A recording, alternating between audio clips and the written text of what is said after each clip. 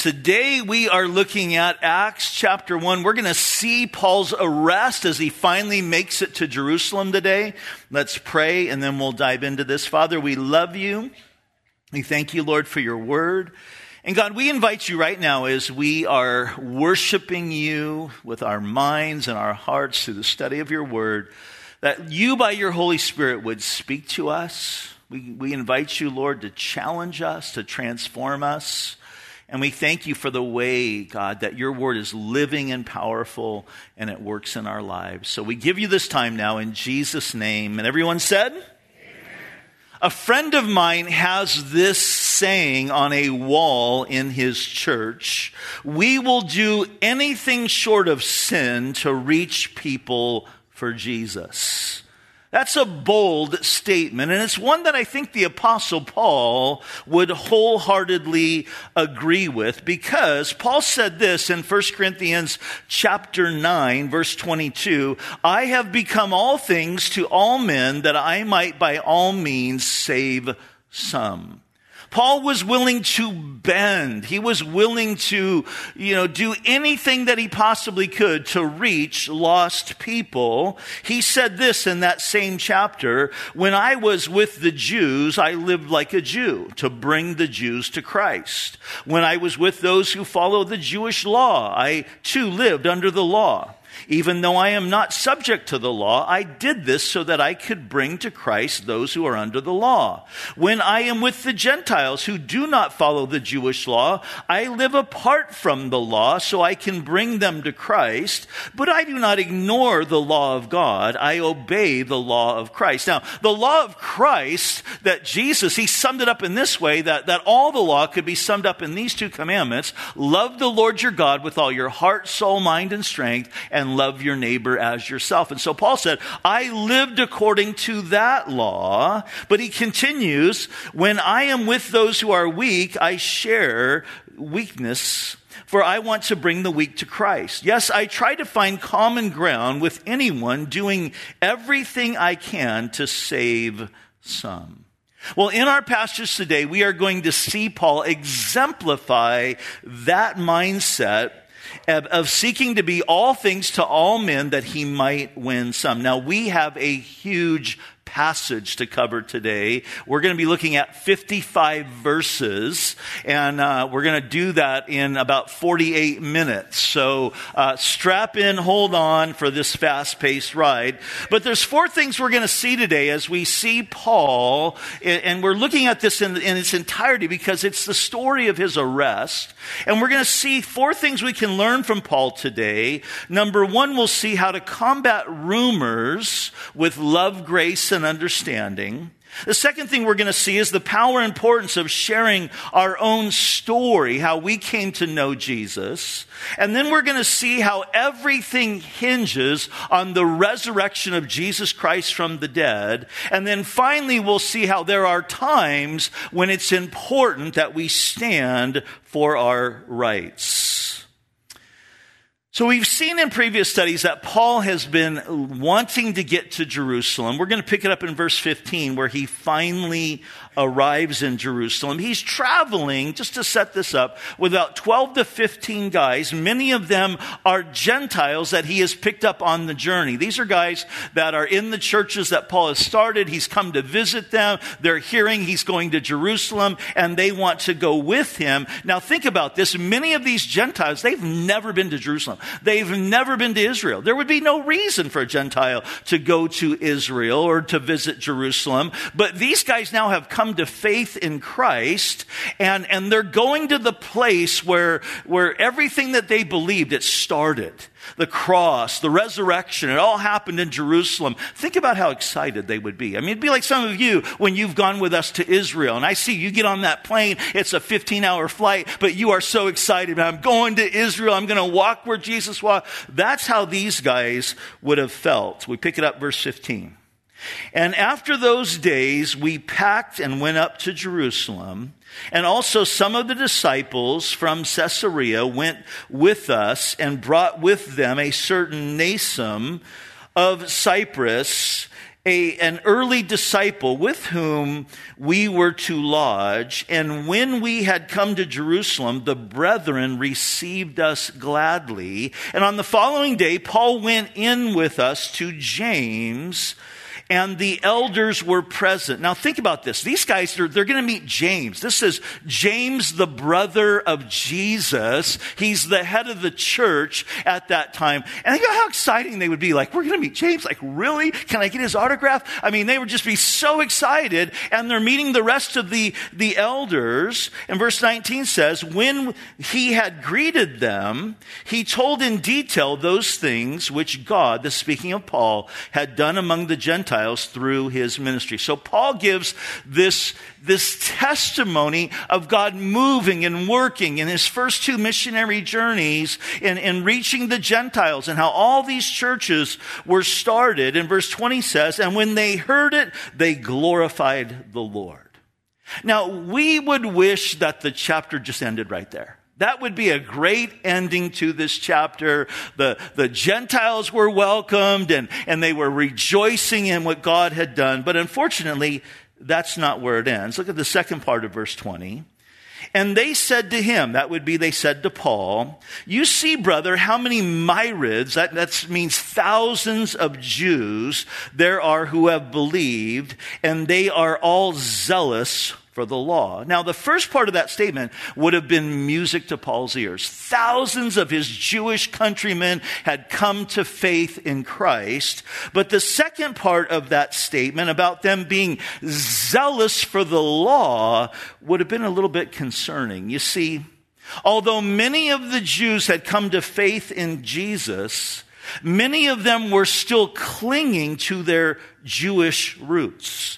They were still continuing to live under the law of Moses. One commentator I read put it this way: they were saved by believing in Jesus, but they believed that they were kept by following the law of Moses, the ceremonial law, all the rituals, all the washings. And these law-minded Jewish believers, they weren't sure what to do with the Apostle Paul. And this is what Paul's going to discover. He's going to discover that there were some rumors that were being shared about him amongst the believers there in Jerusalem. We pick it up in verse 21. But they had been informed about you that you teach all the Jews who are among the Gentiles to forsake Moses, saying that they ought not to circumcise their children nor walk according to the customs. Now, these were rumors and they weren't true. Paul never said any such thing that the Jews should live in that way. You know, rumors can be so damaging, can't they? There was a woman who was living in a Middle Eastern country in a small little village, and one day she heard some gossip about another lady in that village, and she took that gossip and she shared it with a couple other people, but then later came to discover that it was not true. But the damage was already done, and the person who had been gossiped about was really, really hurt. And so this lady who had spread the rumor, she really, really wanted to, make things right. And so she went to this old sage, this old guy, wise man in that village, and said, what can I do to make this right? And he told her, go into the market and buy a fowl, buy a bird, have it killed. And then as you're walking home, I want you to pluck all the feathers off of that bird and just let him lie on the road. And she thought, that's a really weird advice, but I'll do it. And so she did it. And she came back the next day and said, okay, I did what you told me to do. Now what? And he says, well, now I want you to go back and I want you to pick up all those feathers. Well, she went back, she came to discover that it had been windy the night before and all the feathers had blown off the road and she could only find 3 of them. And she came back and said, I only could find 3 of them. And then the old sage said this to her, it's easy to drop them, but impossible to bring them all back. And then he said this, so too, it does not take much to spread a false rumor, but you can never completely undo the wrong. It's heavy, isn't it? We got to be careful. You got to be careful about the rumors, the gossip. The Bible, gossip is a sin. I just want you to know that, okay? Galatians chapter 5, it's listed in a long list of sins where it says, and those who practice such things will not inherit the kingdom of God. That's a heavy thought for another time, but because we have a lot of verses to cover. So these rumors were flying about Paul, and the leaders there in the church, they have a solution of what Paul should do. Look at verse 22. What then? The assembly must certainly meet, for they will hear that you have come. Therefore, do what we tell you. We have 4 men who have taken a vow. Now, this was probably a Nazirite vow that these men had taken, which was a vow of consecration, where they would abstain from certain food, they would abstain from wine, they wouldn't cut their hair for a period of time. In fact, we saw back in Acts chapter 18, Paul took a similar vow of consecration. So this is their advice, verse 24. Take them and be purified with them and pay their expenses, so that they may shave their heads and that all may know that these things of which they were informed concerning you are nothing. They're not true, in other words, but that you yourself also walk orderly and keep the law. But concerning the Gentiles who believe, we have written and decided that they should observe no such thing except that they should keep themselves from things offered to idols, from blood, from things strangled, and from sexual immorality. Now, we talked about that last part as it relates to the Gentiles back in Acts chapter 15, and we're not going to talk about that today, but this was what they had decided, that this is the only thing the Gentiles need to worry about. But basically, this is what they were saying to Paul. Paul, if you want to be accepted by the Jewish leaders, by your Jewish brethren here in Jerusalem, show them that you haven't completely forsaken your Jewish roots by going along with these guys in this ritual of purification. Now, here's the thing. There wasn't anything wrong with what they were asking Paul to do. There was nothing wrong with him doing this, but at the same time, it wasn't necessary for him to do this. So here's the question. What is Paul going to do? What would you do? Well, here's our first point. We learn from Paul how to combat rumors with love, grace, and understanding. Look at verse 26. Then Paul took them in, and the next day, having been purified with them, entered the temple to announce the expiration of the days of purification, at which time an offering should be made for each one of them. So Paul goes along with this plan. Now, here's what I want you to note, though. Paul could have stood his ground. Paul could have said, hey, God knows my heart. God knows I'm not spreading, those kind of false teachings, or I'm not encouraging the Jewish people in that type of way. I'm not encouraging the Jewish people to forsake anything. God knows that. And Paul also knew full well the freedom that we have in Christ. He knew that there's really no need to get caught up in unnecessary rituals. In fact, Paul would write these words to the church in Colossae, in Colossians chapter 2. He said this, let no one judge you in food or drink, or regarding a festival or a new moon or Sabbaths, which are a shadow of the things to come, but the substance is of Christ. You see, Paul clearly understood that all of the rituals connected to the law of Moses were merely shadows pointing to Jesus. That Jesus, he's the real deal. Jesus is the real thing. And many of the Jewish Christians were still living in the shadows, even though they had come to Christ. So Paul could have resisted their request and boldly flaunted his freedom in Jesus, but out of love, he goes along with this request. Paul would write later on in the book of 1 Corinthians that the key to using our liberty in Christ properly is to show love toward others. And showing love means, this is what he said, is I'm not going to do something that I know is biblically okay for me to do. I'm not going to do it, though, if it might stumble or offend my brother and sister in Jesus. In fact, Paul went so far as to say there in 1 Corinthians that I would rather forfeit my liberty than cause another one of my brothers or sisters to stumble. So we see Paul responded to these rumors with love and grace and understanding. That he didn't compromise his faith at all, but he was willing to go along. He was willing to bend in this area that really didn't matter one way or another, if it meant winning the hearts of his Jewish brothers and sisters in Christ. Now, I want to take this scene that we're just read about here, and let's bring it into our context.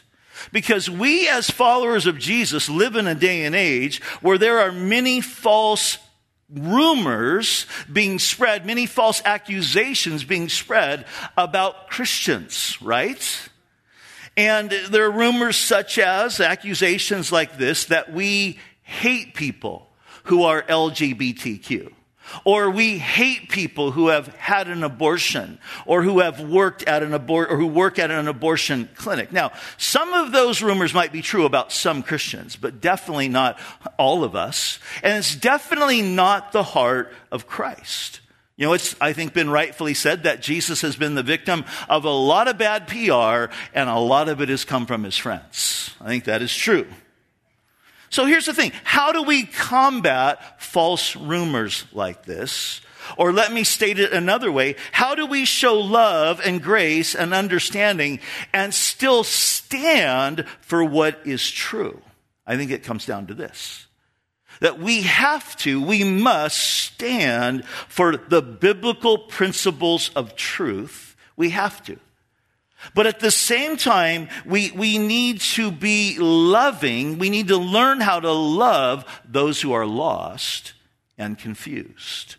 That's the balance that we seek to walk in as followers of Jesus Christ. So here's one way that we here at Calvary Vista seek to do this. Some of those here that they seek to show that love, standing for truth, but show love by volunteering at Birth Choice, the Pregnancy Resource Center, helping people who have had unwanted pregnancy. Or here's another way that you could do this is show up and be a part of one of our Love Life prayer walks that takes place on a Saturday morning, where people from our church go and they show up there at Planned Parenthood, where abortions are happening right here in Vista, and they stand outside of that place. They're on the sidewalk across the street, and they pray.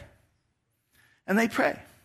And there are some who stand there and they want to talk to people that are going into that place to possibly have an abortion. And there's no yelling. There's no protesting. There's no signs. There's no hate speech going on. It's just lovingly having a presence in that place to offer an alternative to say, hey, that baby that's inside of you has been made by God, and God loves him, and God loves you, and there's another alternative. In fact, if you are overwhelmed with this pregnancy, we'll walk with you all the way through it, and we even know people that would want to adopt that child. That's a way that we can stand for truth, but still show the love of Jesus Christ and combat the rumors that people are saying about us, that we hate those people. Here's another idea. If you know someone or work with someone who is living a LGBTQ lifestyle, have them over for dinner. Take them out to lunch. Ask them their story. Say, hey, you know what? Tell me your story. I mean, you know, how'd you end up in this type of lifestyle? You'll be surprised how they'll want to talk to you. You know, that's what Jesus did. That's why, listen to me, that's why Jesus was called the friend of sinners, of prostitutes, those who were openly sexually immoral, and he was called the friend of tax collectors, who would be the thugs and embezzlers of that day. He sat with those people. He ate with those people. And they were drawn to him. Let that sink in for a minute. Jesus was considered the friend of the people that most of the amoral people in that society and those who were part of the religious community absolutely despised. But somehow those people that others despise felt comfortable being around Jesus. Who would make up the sinners, the prostitutes, and the tax collectors in our context? Well, the sinners, those would be anyone living in rebellion against God and choosing to not walk with God. Who would be the prostitutes? Well, those who are pursuing openly sexually immoral lifestyles. Well, that would be anybody living in adultery. Anybody engaging in sexual immorality outside of marriage, that couple, in your neighborhood that's living together. And it would be anybody pursuing a gay and lesbian lifestyle. What about tax collectors? Who would those people be? Well, that would be the gangbangers, the drug dealers, the gangsters. That's how tax collectors were viewed in that day. It wasn't like people today working for the IRS, okay? It was a completely different, deal. If you work for the IRS, please, I'm not saying that you are, some evil person, all right? But the tax collectors, they were crooks. But Jesus was called the friend of all of those types of people. How amazing is that?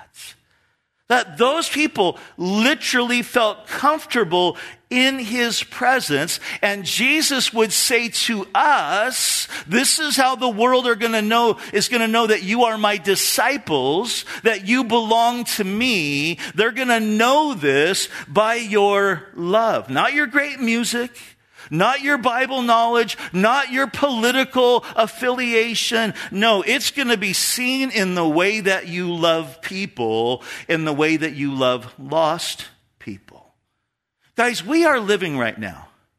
We are living in the midst of a cultural war, aren't we?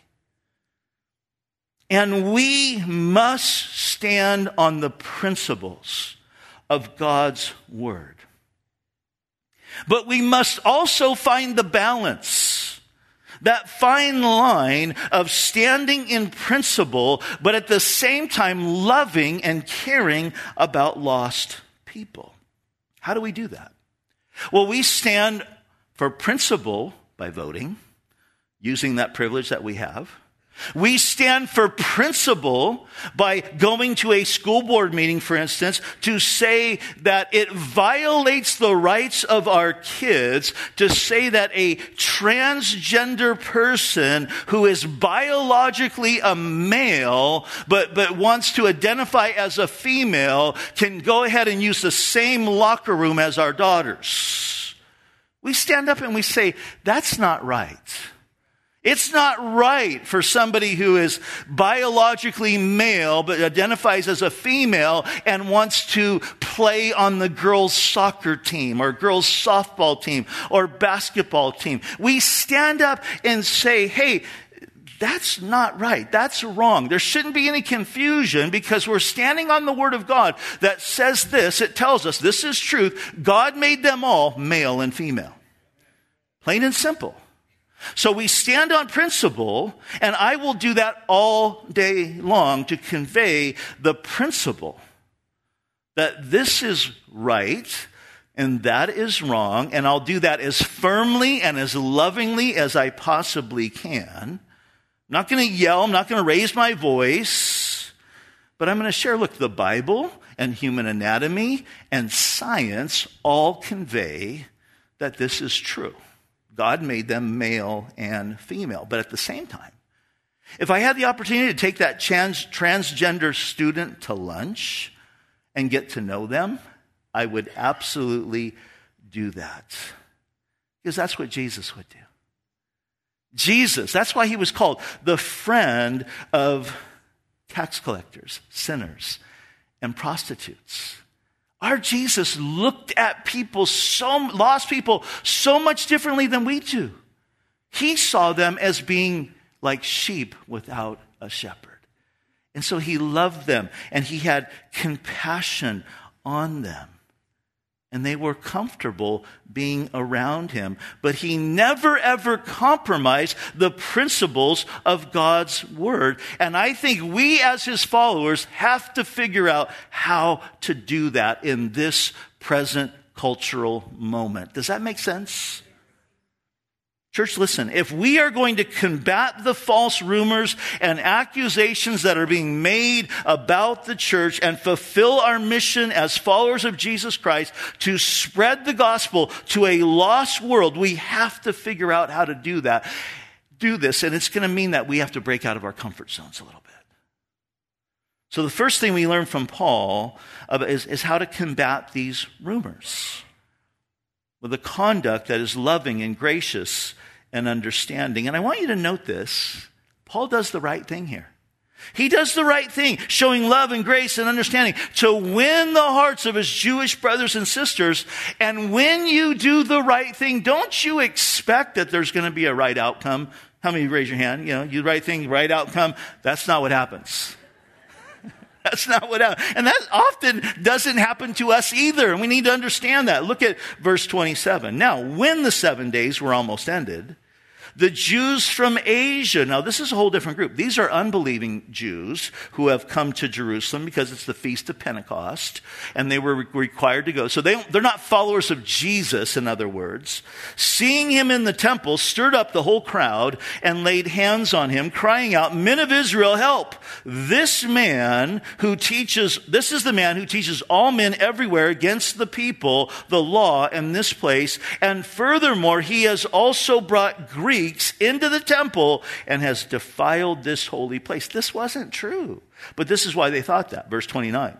For they had previously seen Trophimus the Ephesian with him in the city, whom they supposed that Paul had brought into the temple. So here's some more rumors. This time it's unbelieving Jews that are spreading this, and this is going to lead to Paul's arrest. And I want to remind you of what we talked about last week. Everything that is happening to Paul, everything that we're witnessing right now has a goal, has a purpose, a God-ordained purpose in mind. And it's related to what Jesus showed Paul at his conversion, around the time of his conversion. Remember, we talked about this last week. That the Lord told Paul that he was going to be his chosen vessel to bring the gospel to the Jewish people. And we've seen Paul do that, right? Over and over again. He goes into a city, starts in the synagogue to bring the gospel of Jesus to the Jews. And the Lord said, you'll be my chosen vessel to bring the gospel to the Gentiles. And we've seen Paul do that too. That he's went and started all these Gentile churches of believers Gentiles that have become believers in Jesus Christ. And the Lord told him, and you're going to suffer for my name's sake. And we have seen that as well. Paul has suffered greatly in his following of Christ. But at that same time, Jesus said, and you're going to testify of me to kings and rulers. We haven't seen that yet. But this is all what God is doing. This is part of why Paul's going to get arrested, as we're going to see in the coming chapters, him speaking to kings and rulers. So Paul doesn't know this is what God's doing. He's just trying to live moment by moment, day by day, following Jesus as best as he can. But here we see this new rumor. Paul's taken Gentiles into the temple. Now, why would that be such a bad thing? Well, the Jews, in their temple, they had these three areas, three courts. There was an outer court where the Gentiles, they called it the court of the Gentiles. They were only allowed to go there. Then there was the next court, which is the court of the women. That's where the women would go to pray. And then there was the inner court, and that's where Jewish men would bring their sacrifice to give to the priests to offer up for their families. Now, in the court of the Gentile, there was a sign. And the sign read this. Imagine this. Any Gentile that goes beyond this sign is responsible for his own death. And the Romans gave the Jewish people the right to kill, to stone to death any Gentile who violated that, or anyone who brought a Gentile beyond that wall. And this is why the Jewish people, God didn't instruct them to do that, but the Jewish people They believed that Gentiles, if they went into the other parts of the temple, they would profane it. Because they believed that Gentiles were hated by God, that they were worse than dogs. In fact, the rabbis taught that this is what Gentiles are good for, to fuel the fires of hell. That's what they believed. Their prejudice was so great. But by creating these rules and ideas about God, that what the Jewish people what they were doing was completely missing why God had chosen them. God didn't choose the Jew. He told them, I didn't choose you guys because you were a superior race. In fact, you were insignificant. You were small. I chose you so I could work in you, and you guys could be a sign and be used by me to bring salvation to the rest of the world. That was God's heart for the Jewish people, and it would ultimately be realized by Jesus, who was born a Jewish man. And he came to rescue all of humanity from their sin. But the Jews didn't realize this. And so they thought, we're better, Gentiles are worse. Now let's put this in our context. Let's consider, out in the courtyard, let's say we had a sign on the door that led into the building that said this: unbelievers can't come in. Or let's say that we had a sign on the front door here that said, you can't come in until you are a follower of Jesus. Now, some of you are thinking, that's stupid, Pastor Rob. We would never put up a sign like that. And I agree with you, we wouldn't do that. But can we, by our attitudes, listen to me, portray a similar message that says something like this: if you're going to be a part of this church, you better fall in line with all of our convictions, socially, morally. Hey, if you're going to be a part of this church, you better believe the same way that we do politically. I'm stepping on some toes right now. Listen, don't get mad at me and leave the church. Come talk to me. The story's told of Gandhi. That Gandhi had been reading the Gospels and he had become really impressed with Jesus. So he decided to go to a Christian church one Sunday to be with these Christians who believed that Jesus was the Messiah. But when he showed up at this particular church, the ushers would not let him go into the sanctuary because they said that this church was for Indians of a high caste and white people only, and he was not an Indian of high caste, and he wasn't white. And so because of that, he wasn't allowed in. And because of that rejection, Gandhi turned his back on Christianity. He was a practicing Hindu. And he would later write these words: I'd be a Christian today if it were not for Christians. Unfortunately, I think that is the sentiment of many people today who have been turned off by Christians who have not reflected the heart of Christ at all toward unbelievers. Christians who spend all of their time majoring on minor issues. When Jesus said this in Matthew chapter 11, verse 28, come to me, all of you who are weary and heavy laden, and I will give you rest. That's the heart of Jesus toward the broken and the confused. It's come to me. Listen, the church is to be a hospital for broken and hurting people, not a waiting room for the healthy. We need to understand that. In Revelation chapter 22, the end of the Bible, it says, and the Spirit, the Holy Spirit of Jesus, and the bride. Who's the bride? We are the church. What do we say? Come. Come. We want you to escape the judgment that is coming. So come to Christ.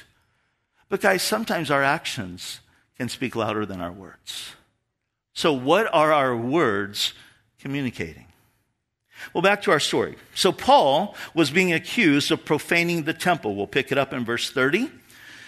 And all the city was disturbed, and the people ran together and seized Paul and dragged him out of the temple, and immediately the doors were shut. Verse 31. Now, as they were seeking to kill him, this is crazy, right?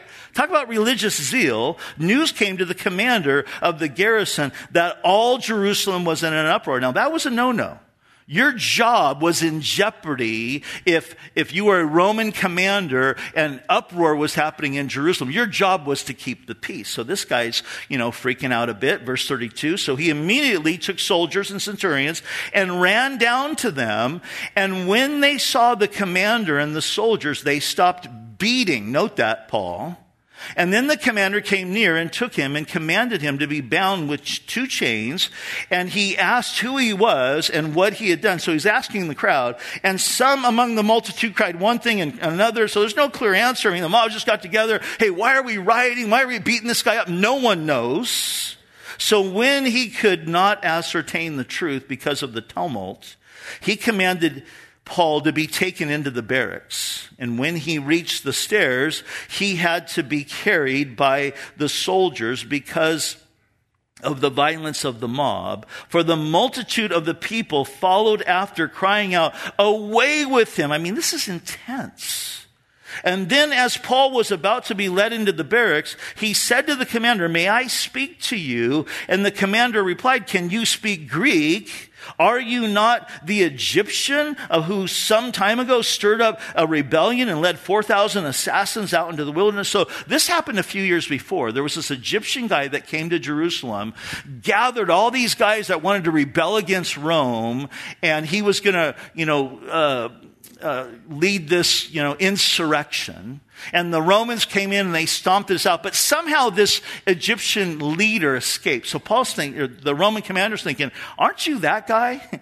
And Paul knows what he says, verse 39.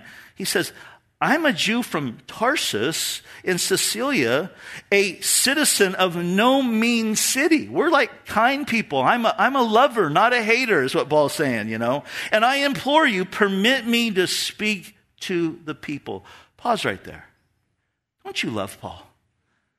I mean, these guys are beating him up, and he gets rescued, and they're taking him, to get him out of harm's way, and he's like, wait, can I talk to these people?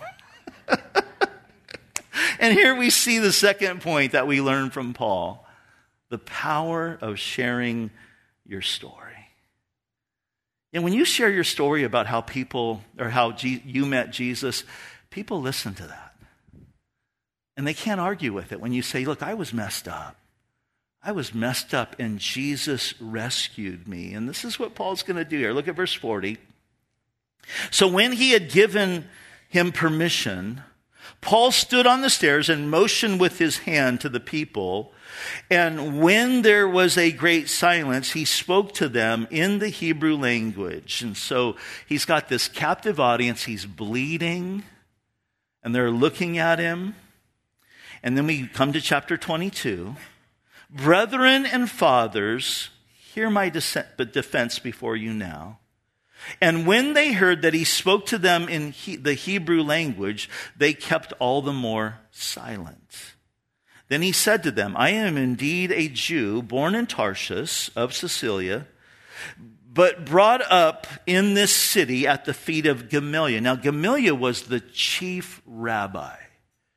I mean, if you were one of his students, you were like in the in crowd. I mean, it'd be like today saying, "I graduated from Harvard Law School." I mean, this is a big deal. And he says, "So I sat at the feet of Gamaliel, was taught according to the strictness of our father's law, and was zealous toward God as you guys are today." So look, I understand. And then he says this, "I persecuted the way." That's what they called the followers of Jesus. "I persecuted the way to the death." In other words, Paul's saying, I had Christians killed. binding and delivering into prisons both men and women, as also the high priest bears witness, and all the council of the elders, from whom I also received letters to the brethren, and went to Damascus to bring in chains those who were there to Jerusalem to be punished. And at this point, everybody listening to Paul, they would be in full agreement. They've calmed down. They're nodding their heads. Some of them would be like, amen, preach it, brother. Notice what he says in verse 6. Now it happened, as I journeyed and came near Damascus about noon, suddenly a great light from heaven shone around me.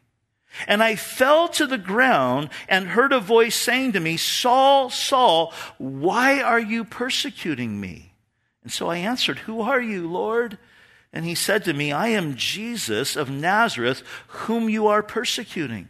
And those who were with me indeed saw the light, and they were afraid, but they did not hear the voice of him who spoke to me. And so I said, what shall I do, Lord? Now pause there for a moment, and here we see our next point. That for Paul, and the same thing should be true for us, everything hinges on the resurrection.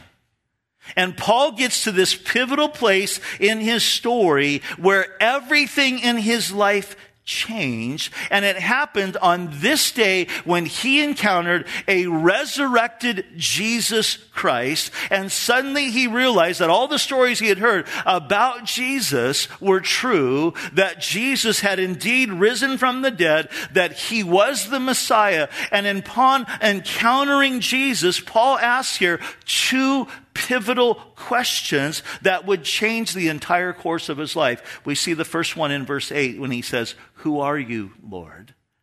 And the second one in verse 10 when he says, and what shall I do, Lord?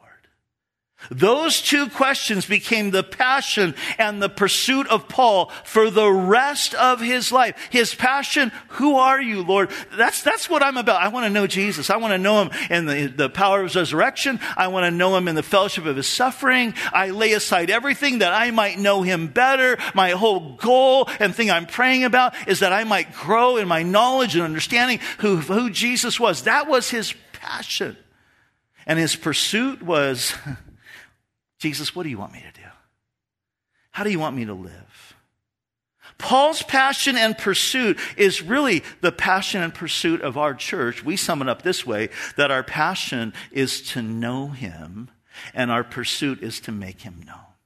To know Jesus and to make him known. Everything in Paul's life that we have seen so far in the book of Acts is connected to this moment. All the beatings, all the travel, all the rejection, all the preaching, every journey is hinged upon the fact that Paul knew Jesus is risen from the dead. We could say this: Paul was living for an audience of one. When Lou Little was the football coach at Georgetown University, there was a guy on his team that wasn't really very good, hardly got to play, but the coach just loved his heart. He loved his effort. He loved his attitude. And when this kid's dad would come visit the campus, the coach just loved watching him walk around the campus. He and his dad with their arms, around each other, just walking arm in arm. Well, one day the boy got news. It was right before a big game with Fordham University that his father had suddenly died of a heart attack. He went home for the funeral, but he came back 3 days before the big game, and he came to the coach and he said, Coach, you got to let me play. You got to let me play. You got to let me start the game this week. I know that's what my dad would have really, really wanted. And so the coach said, okay, I'll let you start, but I'm only going to let you play 2 plays. Well, he started the boy on defense. And that boy, he started him in the first 2 plays. He never took him out. For all the defensive stance for the whole game, this guy ran around the field. He blocked like he was an All-American. And after the game was over, he said, son, you've never played like that. What got into you? And he said, well, Coach, when you used to see me walk around campus with my dad, and we'd have our arms around each other, the reason why I did that is my dad was totally blind. And today was the first day he ever got to see me play. Isn't that amazing? His desire to please someone that he loved and someone that was not visibly present made all the difference. And so too with Paul. Because he was living for an audience of one, living for the one he could not see, but knew was alive, because he knew that Jesus had risen from the dead and was sitting on the throne in heaven, watching him and cheering him on and praying for him. That made Paul, wherever he went, and he would do whatever. It made Paul go wherever Jesus wanted him to go and do whatever Jesus wanted him to do. And I ask you this question, all of us need to answer, who's the audience you're living for today? Is it your parents? Is it your spouse? Is it your friends? Or is it Jesus? You see, when we truly believe that Jesus is risen from the dead and that he is alive and that he is in heaven and that he's praying for us and he's cheering us on, that makes all the difference in the world. Now, here's what's remarkable to me as I read this story. This crowd that was ready to kill Paul is mesmerized by his story. They're drawn into the story about the resurrection. We'll pick it up again, verse 10. We're almost done. So I said, "What shall I do, Lord?" And the Lord said to me, "Arise and go into Damascus, and there you will be told all things which are appointed for you to do." And since I could not see for the glory of that light, being led by the hand of those who were with me, I came into Damascus. Verse 12, and then a certain Ananias, a devout man, according to the law, having a good testimony with all the Jews who dwelt there, came to me and stood and said to me, "Brother Saul, receive your sight." And at that same hour, I looked up at him. And then he said, "The God of our fathers has chosen you that you should know his will and see the just one and hear the voice of his mouth, for you will be his witness to all men of what you have seen and heard. And now, why are you waiting? Arise and be baptized and wash away your sins, calling on the name of the Lord." So Paul's saying, this is how I came to follow Jesus. And then he talks about his first visit to Jerusalem in verse 17. "Now it happened when I returned to Jerusalem and was praying in the temple that I was in a trance. And I saw him saying to me," speaking of Jesus, "Make haste and get out of Jerusalem quickly, for they will not receive your testimony concerning me." And so I said to the Lord, "They know that in every synagogue I imprison and beat those who believe on you. And when the blood of your martyr Stephen was shed, I was there standing by, consenting to his death and guarding the clothes of those who were killing him. But then he said to me, 'Depart, and I will send you far from here to the Gentiles.'" Now at this moment, everything goes south. At this moment, when Paul mentions that Jesus is going to send him to the Gentiles, the hatred and the prejudice of the Jewish people toward the Gentiles was so strong that everything Paul just said made no difference. In their minds, false teacher. God's not into the Gentiles. And so it says, verse 22, they listened to him until this word. And when they had raised their voices, they said, "Away with such a fellow from the earth, for he is not fit to live." And then as they cried out and tore their clothes and threw dust in the air, so this crowd's going crazy, the commander ordered him to be brought into the barracks and said that he should be examined under scourging so that they might know why they shouted against him. So this commander says, we'll get the truth out of him. We're going to beat it out of him. And this brings us to our final point. There are times when the right thing for us to do is to stand for our rights. And that's what we see Paul does here. Notice verse 25. "And as they bound him with thongs, Paul said to the centurion who stood by, 'Is it lawful for you to scourge a man who is a Roman and uncondemned?' And when the centurion heard this, he went and told the commander, saying, 'Take care what you do, for this man is a Roman.' And then the commander came and said to him, 'Tell me, are you a Roman?' And he said, 'Yes.' And the commander answered and said, 'With a large some I obtained my citizenship. I had to buy my citizenship. And Paul said, hey, I was born a citizen. And then immediately those who were about to examine him withdrew from him. And the commander was also afraid after he found out that he was a Roman and because he had bound him. Because listen, the law of Rome said explicitly that no Roman was to be bound without due process of law. And furthermore, they were not to be beaten under any circumstance, even if they were convicted. And the penalty for doing so was death. So this commander knew he could be in a lot of trouble for what he just did to Paul. And here we see that Paul's actually using the state to protect him. And this is what I want you to catch as we wrap this up today. Paul used his rights as a Roman citizen, but he used them, listen to me, not as his first resort, but as his last resort. Because more than standing for his rights, Paul was interested in seeing people come to Jesus. And church, we have to be so careful that we don't make our rights as Americans our first and primary message and pursuit to the point that we lose our opportunity to share the gospel with people who are lost. So we wrap this up.